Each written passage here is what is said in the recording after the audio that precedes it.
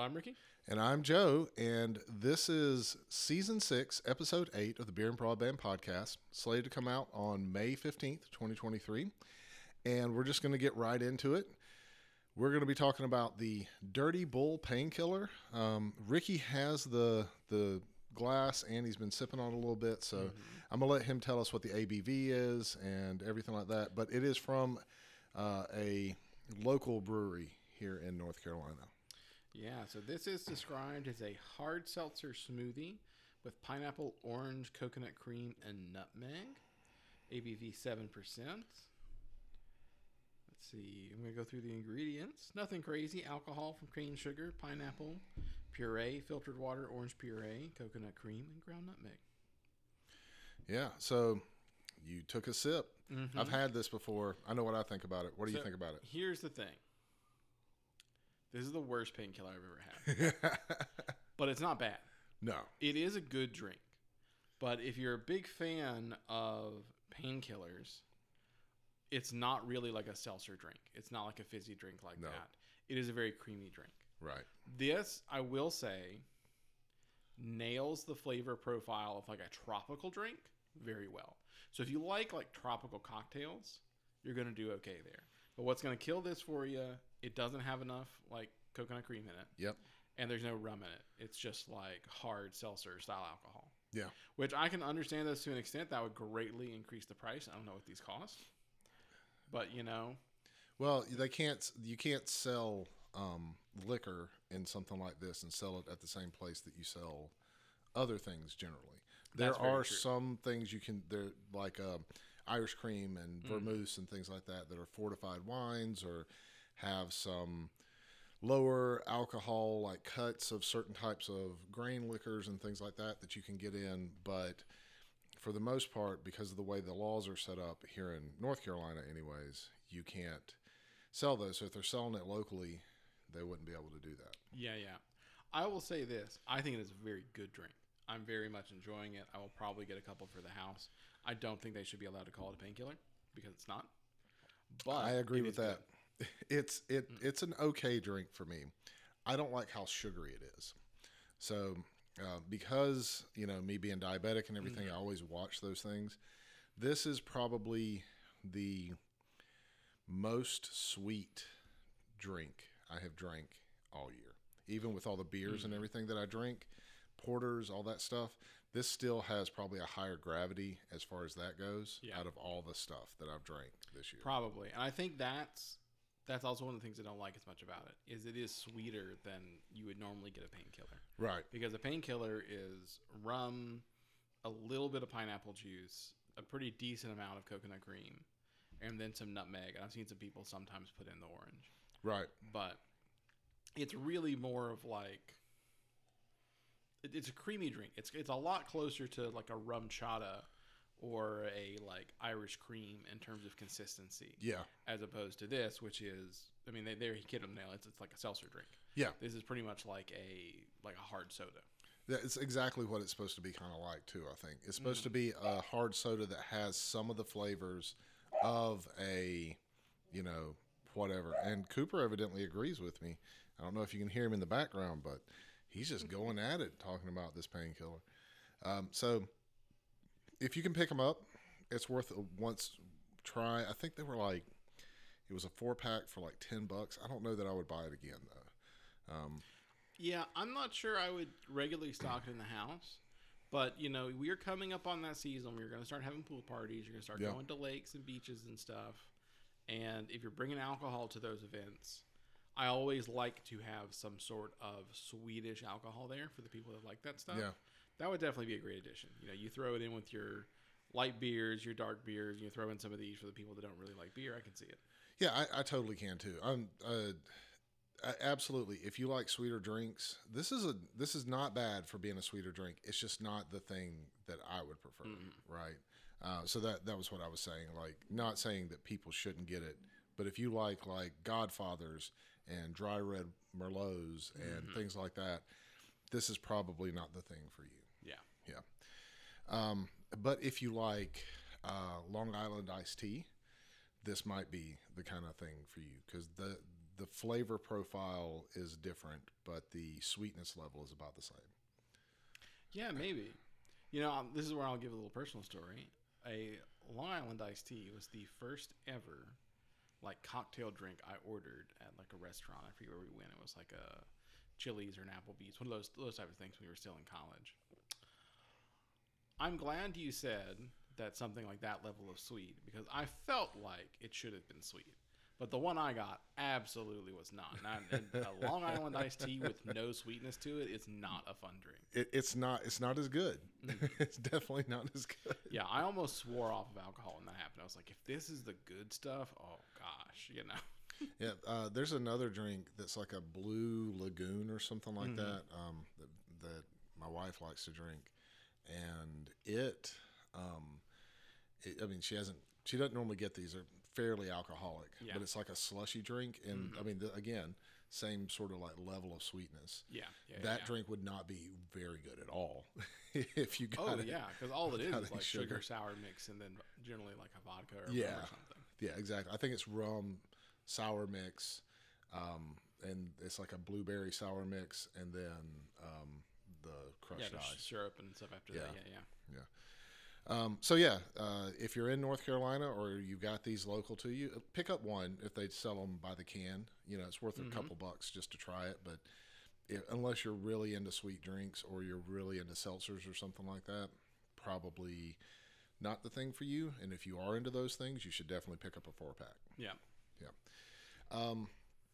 So let's talk about these three consoles that we have here. We said we were going to do a Miyoo Mini comparison to the RG35XX and the Miyoo Mini Plus.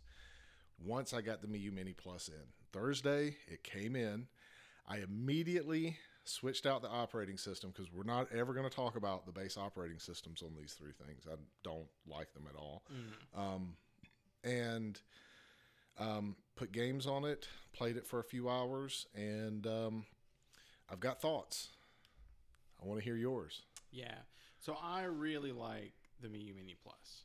So I think we talked about these on a previous episode. Yeah, right? It was a second episode of the season, I believe. Yeah. So I liked the RG30, whatever that is, 350. It was the fourth episode of the season. Okay. So 4 episodes. Yeah. I know it wasn't too long ago. Yep. I still like the larger form factor of whatever that one was. So it was kind of shaped like a DS. But I gotta give Retroid Pocket 2 Plus. Yeah, that was like your favorite out of those. Yeah, the Miyoo Mini was like my least favorite because of the size of it. It's just too small for me. But that's what I love about the Miyoo Mini Plus, is it's a bit larger, but it still has that good build quality of the Miyoo Mini. I know like the Miyoo Mini Plus has some Wi-Fi and some other nice things about it, but to me, it's just the form factor. It is so much closer in size, or if not the same size as like an original Game Boy. It feels so good. The quality on it, like the build quality is so nice. The buttons feel great, even the ones in the back. I love it.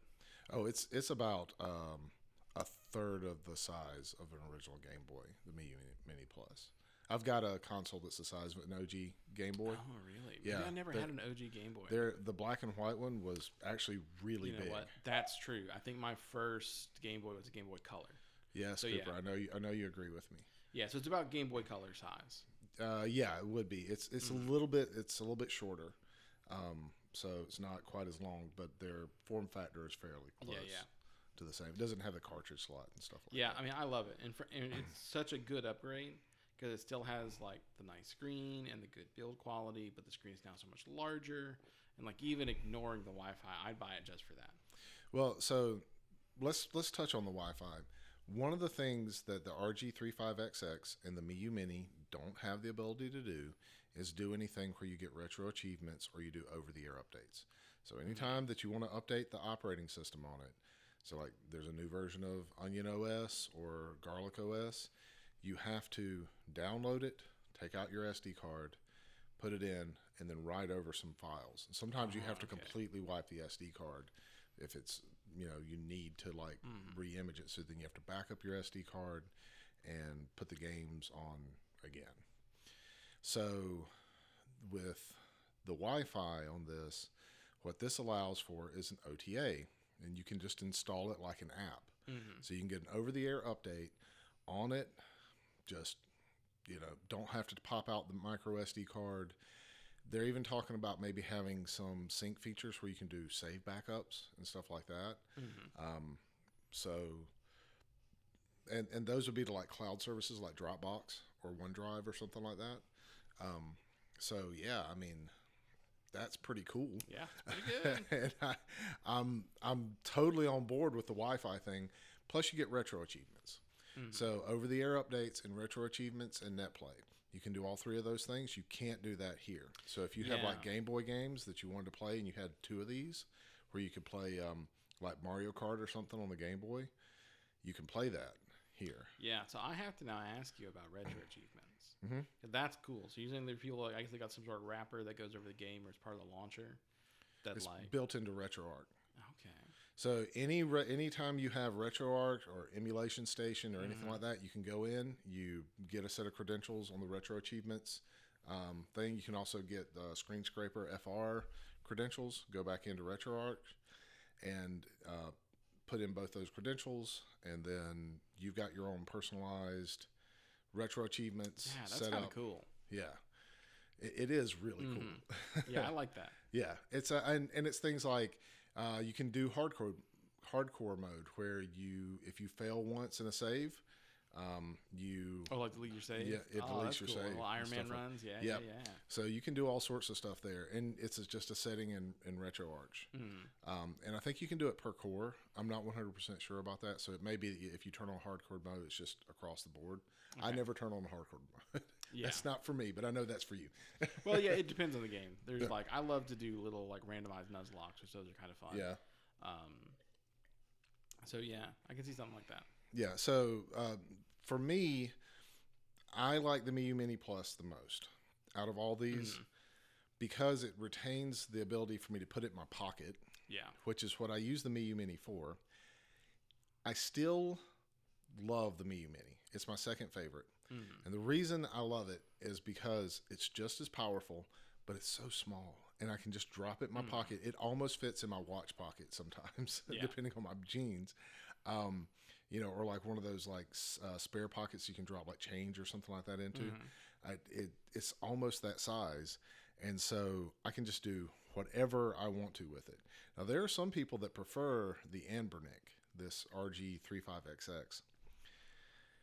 And I'm not getting rid of it. I do like it because Garlic OS adds a lot of functionality and stuff like that to it. But because the Miyoo Mini Plus is so much bigger than the Miyoo Mini, I almost feel like I'm not going to use this the way that I used to use it. The RG35XX. I'm not going to use it. Because what I would do is I just have this sitting on my desk. And if I was in a meeting or something and it got really boring or something like that, and I just needed like a distraction for a few minutes, instead of picking up my phone, I'd pick this thing up, play like 5 minutes of a RPG, save it, put it back down. So the RG35XX served that purpose for me, but now I've got a more pocketable device that I can carry around with me and do that with. So why would I go back to the RG35XX? Yeah. Okay. And the flared buttons on the back, some people like this, some people don't. With the type of games that I play, I hardly ever use them, except for like if I'm, doing some sort of button combo to fast forward in a game or something like that, and then that's just like one press. It's not a constant thing. Yeah. And while the buttons aren't more functionally better, they're more hidden on the Miyuus. Yeah, and they're a little bit more flush, exactly. Yeah. And they're more satisfying to click. They don't like jiggle around as much. Right. Yeah. So I like those. Some people don't like the Miyuus buttons as much. I've never had a problem with them. Yeah, I like them a lot. Yeah. So the only thing that I don't like about the Miyoo Mini Plus versus the Miyoo Mini is that this one has a up and down instead of scroll for volume. It's got a plus and minus for the volume button, and I prefer the scroll wheel. Okay. Yeah, but that's personal preference. I got to admit, I'm the opposite. I kind of like the buttons versus the scroll. Yeah. But again, that's personal preference. Right. So, yeah. Exactly. And they all have some sort of like on shutdown save function. They all have that. So ultimately, and the Miyoo Mini Plus is available. You can't get the Miyoo Mini anymore. Yeah. So if you can get your hands on a Miyu Mini Plus, well, okay, so the Anbernic RG35XX, you can get off Amazon. My original Miyu Mini Plus that I bought hasn't arrived yet. I bought this one off Amazon. Oh, okay. Yeah. So both of these are available on Amazon now. They cost about the same amount. Okay. And they ship about the same. So it's inflated from what you would buy on like one of the retro handheld stores or off AliExpress. So you pay like $5 or $10 extra, but the convenience of being able to have it in 5 days versus get it like a month and a half later after you order it is nice. Yeah, I can definitely see that. Yep. So which one of these, you said you prefer the Miyu Mini Plus? Yeah, out of these three, it's definitely my favorite. I think I'd still like the Retrograde. The Retroid Pocket 3 Plus was the one that you liked the most. Yeah, I think I still like that a little bit better because I like that form factor. I don't have the use case as much as I'm going to slip it in my pocket and go around and do stuff with it. But I think that's definitely now like a hard second. Yeah. Like if I couldn't get the other one, I had to get that instead. I'd still be totally happy. And they're about as available. Mm-hmm. So the Retroid Pocket 3 Plus though is like twice as much, costs double the amount as that. But it'll run Android games and stuff, so it does more. Yeah. So let's talk about Britain denying the Activision Microsoft merge. Yeah. Have you read up on that any? Not a whole lot, but I was already aware it was happening. I did do a little bit of research. I'm very glad to see it happening. Yeah. Because quite frankly, I think America has done a really bad job of blocking mergers the last decade or two. Yeah. Because you see a lot of companies merging together, and that all has to get approved. It's not like you can just say, "Hey, I'm going to go acquire this other company," and it's a done deal because you have the money. Like all that has to go through review boards and everything like that. And I don't know. I just feel like a lot of times they miss the ball, and they really let a lot of these big companies spread out way more than they should. Because think about it like this. If you look at Microsoft and Activision, it doesn't feel like that's a huge, I'm becoming a monopoly now. Yeah. Now, when you start realizing, well, they've got the whole gaming section of their company, maybe that gets closer. But if you go back to the stuff that we were talking about doing to Microsoft in the 90s, of breaking that company up, and it was so much smaller into 5 or 6 different pieces. Our modern government just doesn't really push corporations that hard. I've ever told you that story. I mean, I know about the Microsoft monopoly trials and things like that. Yeah, well, Microsoft was going to, for the readers that are listeners that don't know, Microsoft was going to get potentially split up in the 90s. Like Ma Bell did. Yeah, and what actually saved them was Microsoft funded Apple. Yeah. The only reason Apple's still around is because Microsoft realized, oh crap, we have pretty much destroyed all of our competitors or eaten them up. Because Microsoft was really bad about, if a new technology would come out, they would reverse engineer it. So the zip programs that exist within Windows are just a reverse engineered WinZip protocol and things like that. Yeah, well, they're the ones that originally came out on open source stuff, and they reverse engineered them, and they made them proprietary in some ways.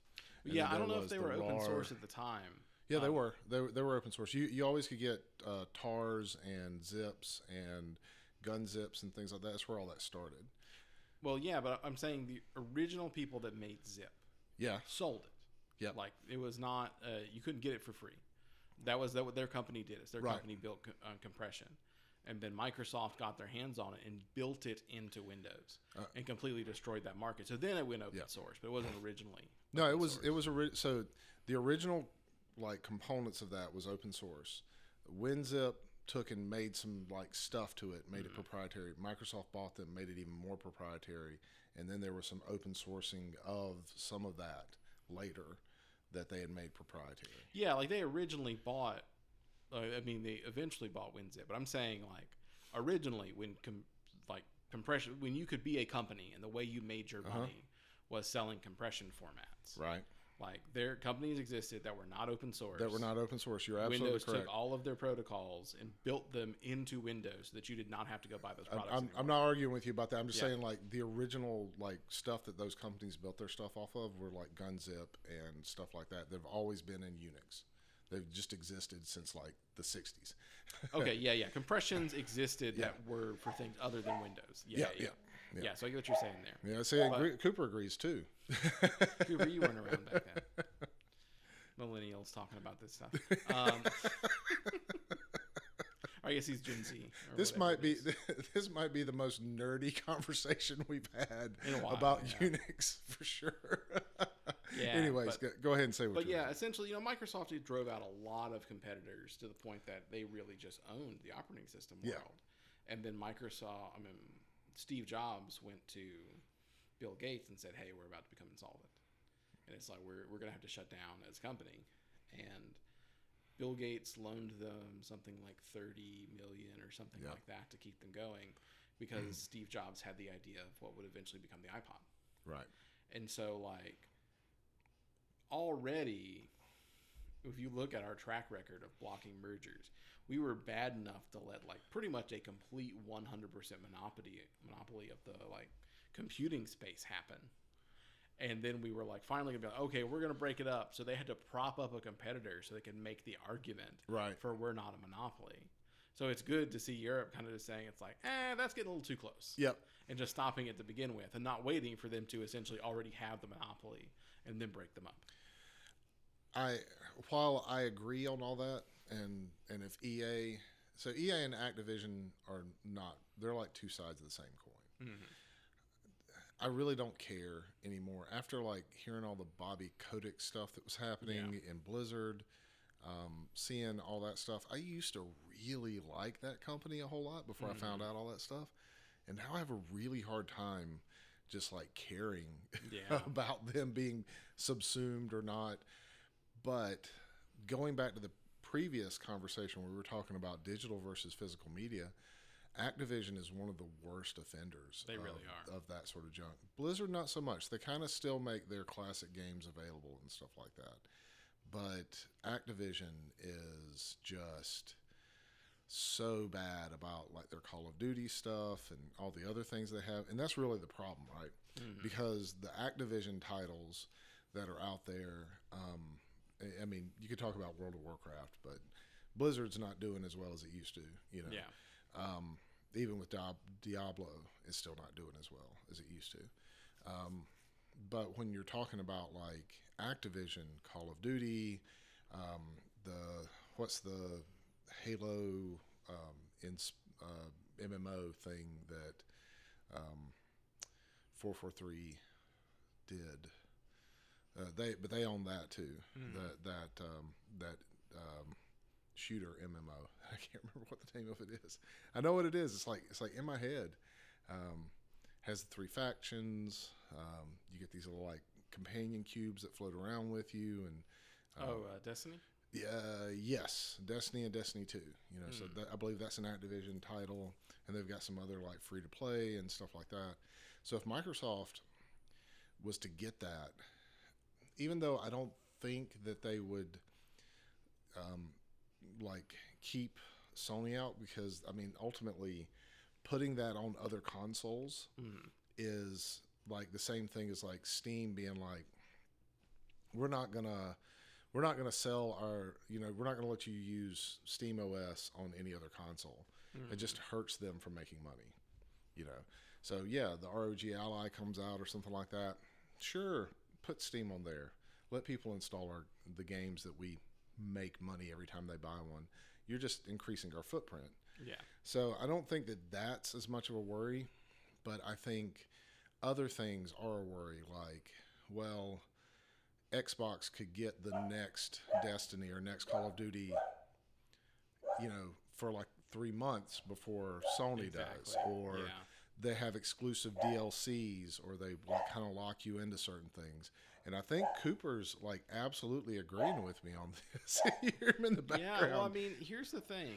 Like, if you go look at video games and their relationship with consoles, the people that made the console always had like what they were called first party studios, but they were generally that company. Let me pause this for a second.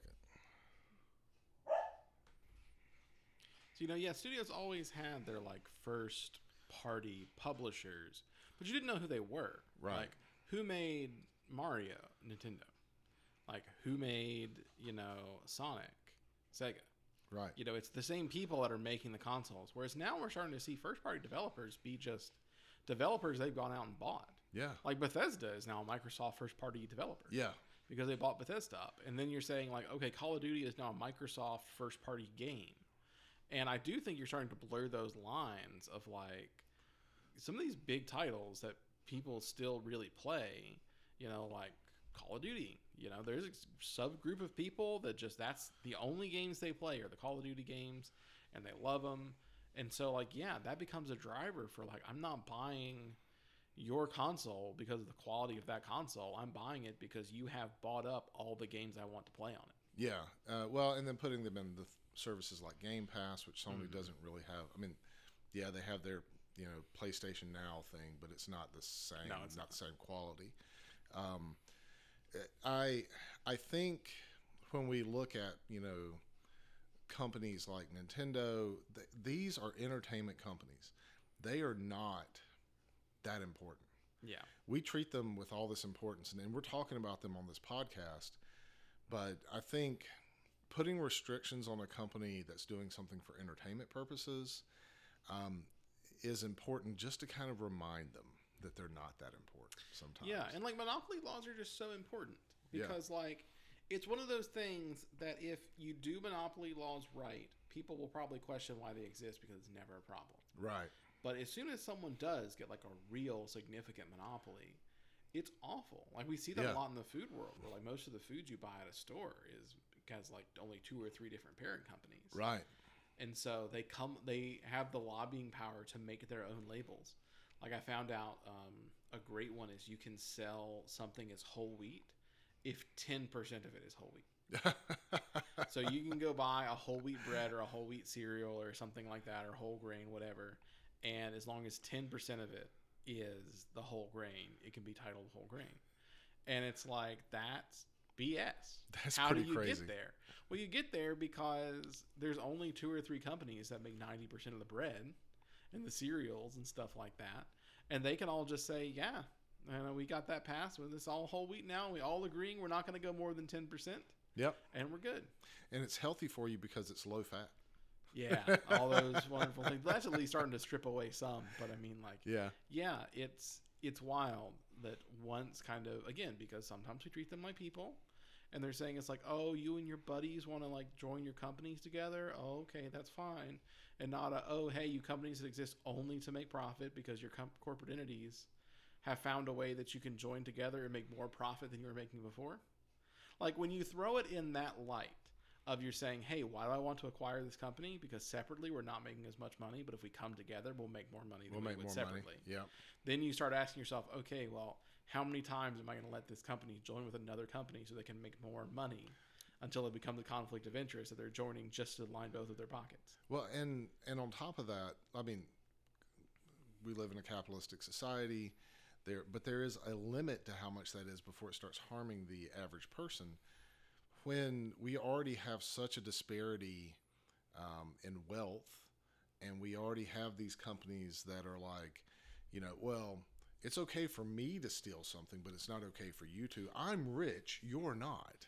I mean, I will like say that, the customer impact is immediate. Yeah. The only time I can really say that, like, I don't think mergers and things like that are bad for the consumers is potentially in, like, startups. When, like, some little tiny company has invented this cool technology, but they're struggling to get it to market, a bigger company can say, hey, I will help you get to market, and you put it under my umbrella.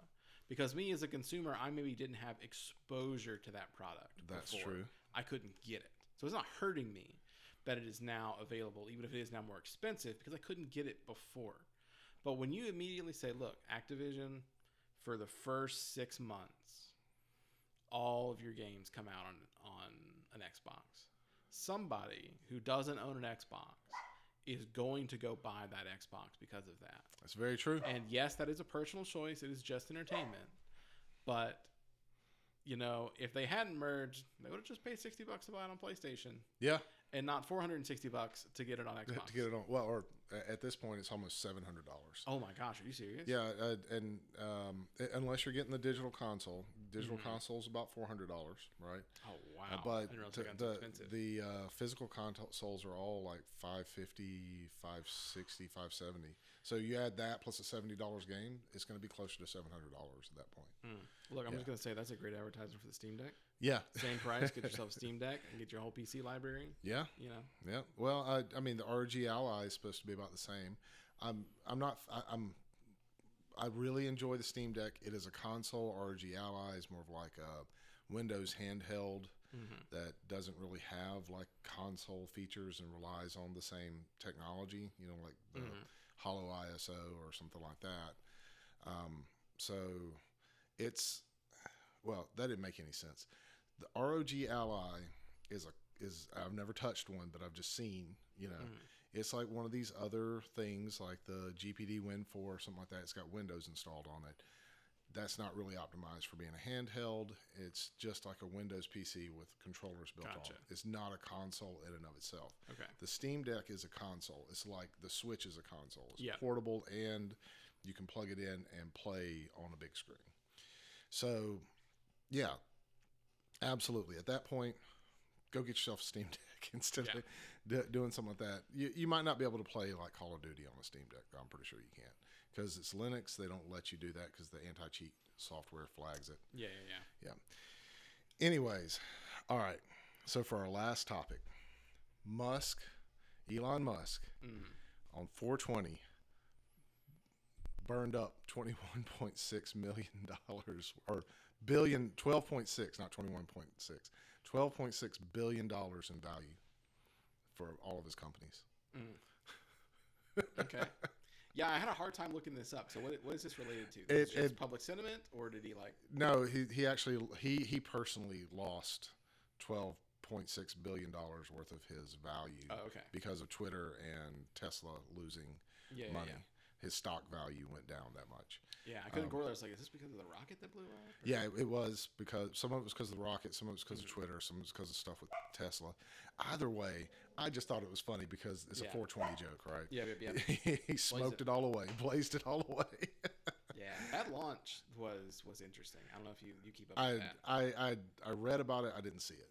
I'm forced to keep up with it because my dad is a huge space nerd. Like, where other people were like trading rookie cards for baseball players, he was following tech companies and following astronauts. So yeah, Musk made a bet there that didn't pay off, which frankly, you know, he didn't really have a choice. Like, to give people the background on this, there's two interesting things about the way Elon Musk's company for SpaceX is trying to go about their launches. The first is with the rocket itself, where instead of just like 4 or 5 big engines, there's like 30 small engines. Right. On paper, that looks really good. The problem is no one's been able to pull it off, and people have tried. That's actually why America won the space race. Right. Was because Russia was doing a whole bunch of the small engines because that was kind of easier to set up and easier to repair if one broke. But the problem is they were always breaking. Because even if you have like a 99.9% chance it'll succeed and only like a 0.1% chance it fails, when you have 30 of them, 0.1 to the 30th power, that's huge. That's a huge amount. Now let me ask you a question, because they have SpaceX has sent multiple, you know, Falcon 9, Falcon 7, all those rockets, sent them up to and brought them back and like been able to retrieve them without like having to ditch them in the ocean or something like that. So this is not those, though, that you're talking about. From my understanding, yes, this is a new design that's supposed to be even more efficient, which if they pull it off, it will be. That's on paper the best way to do it. Right. But the problem just becomes like every pod has a chance for failure. The more moving parts you have, the more likely it's to fail. You're familiar with this just for anything like networking or programming. The more complex, the more likely it is to break. The second part was how they built their launch pad. Because what you have in like really fancy ones, like what NASA has, are basically like sound deflectors. Right. Because when those rockets go off and they're just roaring, it's like thunder. It'll tear stuff apart if it doesn't have those dampeners, or at least that's kind of the theory. But those take a very, very long time to build because it's like laying layers and layers and layers and layers of concrete. Right. And because SpaceX kind of takes the approach of keep throwing something at a wall until it works, which that's not necessarily a bad thing. NASA sometimes gets criticized for over-engineering. SpaceX is kind of under-engineering, and as soon as they think something might work, they're going to go test it. Right. NASA won't let them use their platforms because there's a higher chance one of their rockets will fail and damage the platform, and they didn't want to wait the 2 or 3 years it would take to build a platform the same way NASA does.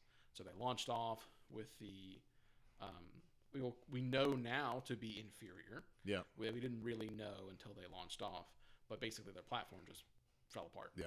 It was launching chunks of concrete into the ocean next to it and everything like that. So that was cool. My dad talked to me about it for like 2 hours last Sunday. He's huge into space. But, I like to follow it, but as much as the promise of space, promises a lot of things, I don't think right now we're going to get the value out of it that we might in 100 years or 50 years or something like that. Probably not in my lifetime. Yeah, I don't know about that. Here's the problem with space. It's the same problem we have with AI. Is that there's a ton of theoretical value, but it's really hard to get there. But once you take that first really good step, you're in the money. Right. Like once we can find a really good way to get a large amount of mass into space and then also bring the rocket down without having to replace it, that's huge. Because they have launched a ton of stuff into space, but they're not huge payloads. And that's where they're trying to get, is that they can just send like more stuff in one trip. Right. I think the thing that I'm thinking about, like in terms of value, is like something that could actually like benefit people on Earth. So like water, minerals, things like that we could bring back to Earth and we could actually reuse. I think that's probably where we're going to get something at that point in time. That's probably not going to, even though we've had people land on like stuff, they've been able to bring back small samples and stuff like that. And I mean, to your point, you have to have a mass of machinery in space to be able to process that stuff before you can bring it back down, right? So it is legitimate that we have to take that step before we can get that value. But I think there's still a leap that you have to make after you get the stuff up there to be able to process things, whether it's on the moon or it's, Mars or wherever, and then be able to get the comet or meteor or whatever it is that's out there that you've got to attach to get the stuff off of and then bring it back to that processing station. So there's, a value proposition there that I see being much harder to achieve than maybe colonizing something or, doing something like that. So we might get some of those things that give value in other ways, like being able to depopulate a little bit of our more populated areas or something like that. Don't know, but that's probably still not going to happen in my lifetime. So it's harder for me to like see some sort of like reason to keep working towards that with all the gusto that we're doing, where there's other things like, if we could just clean up the trash in the ocean, that would be more valuable. There's definitely the ocean's its own problem that like we know so little about it and we're not taking very good care of it. But I'll counterpoint with this. Today, very few serious companies, even government entities, are doing things in space because of how prohibitively expensive it is. Yep.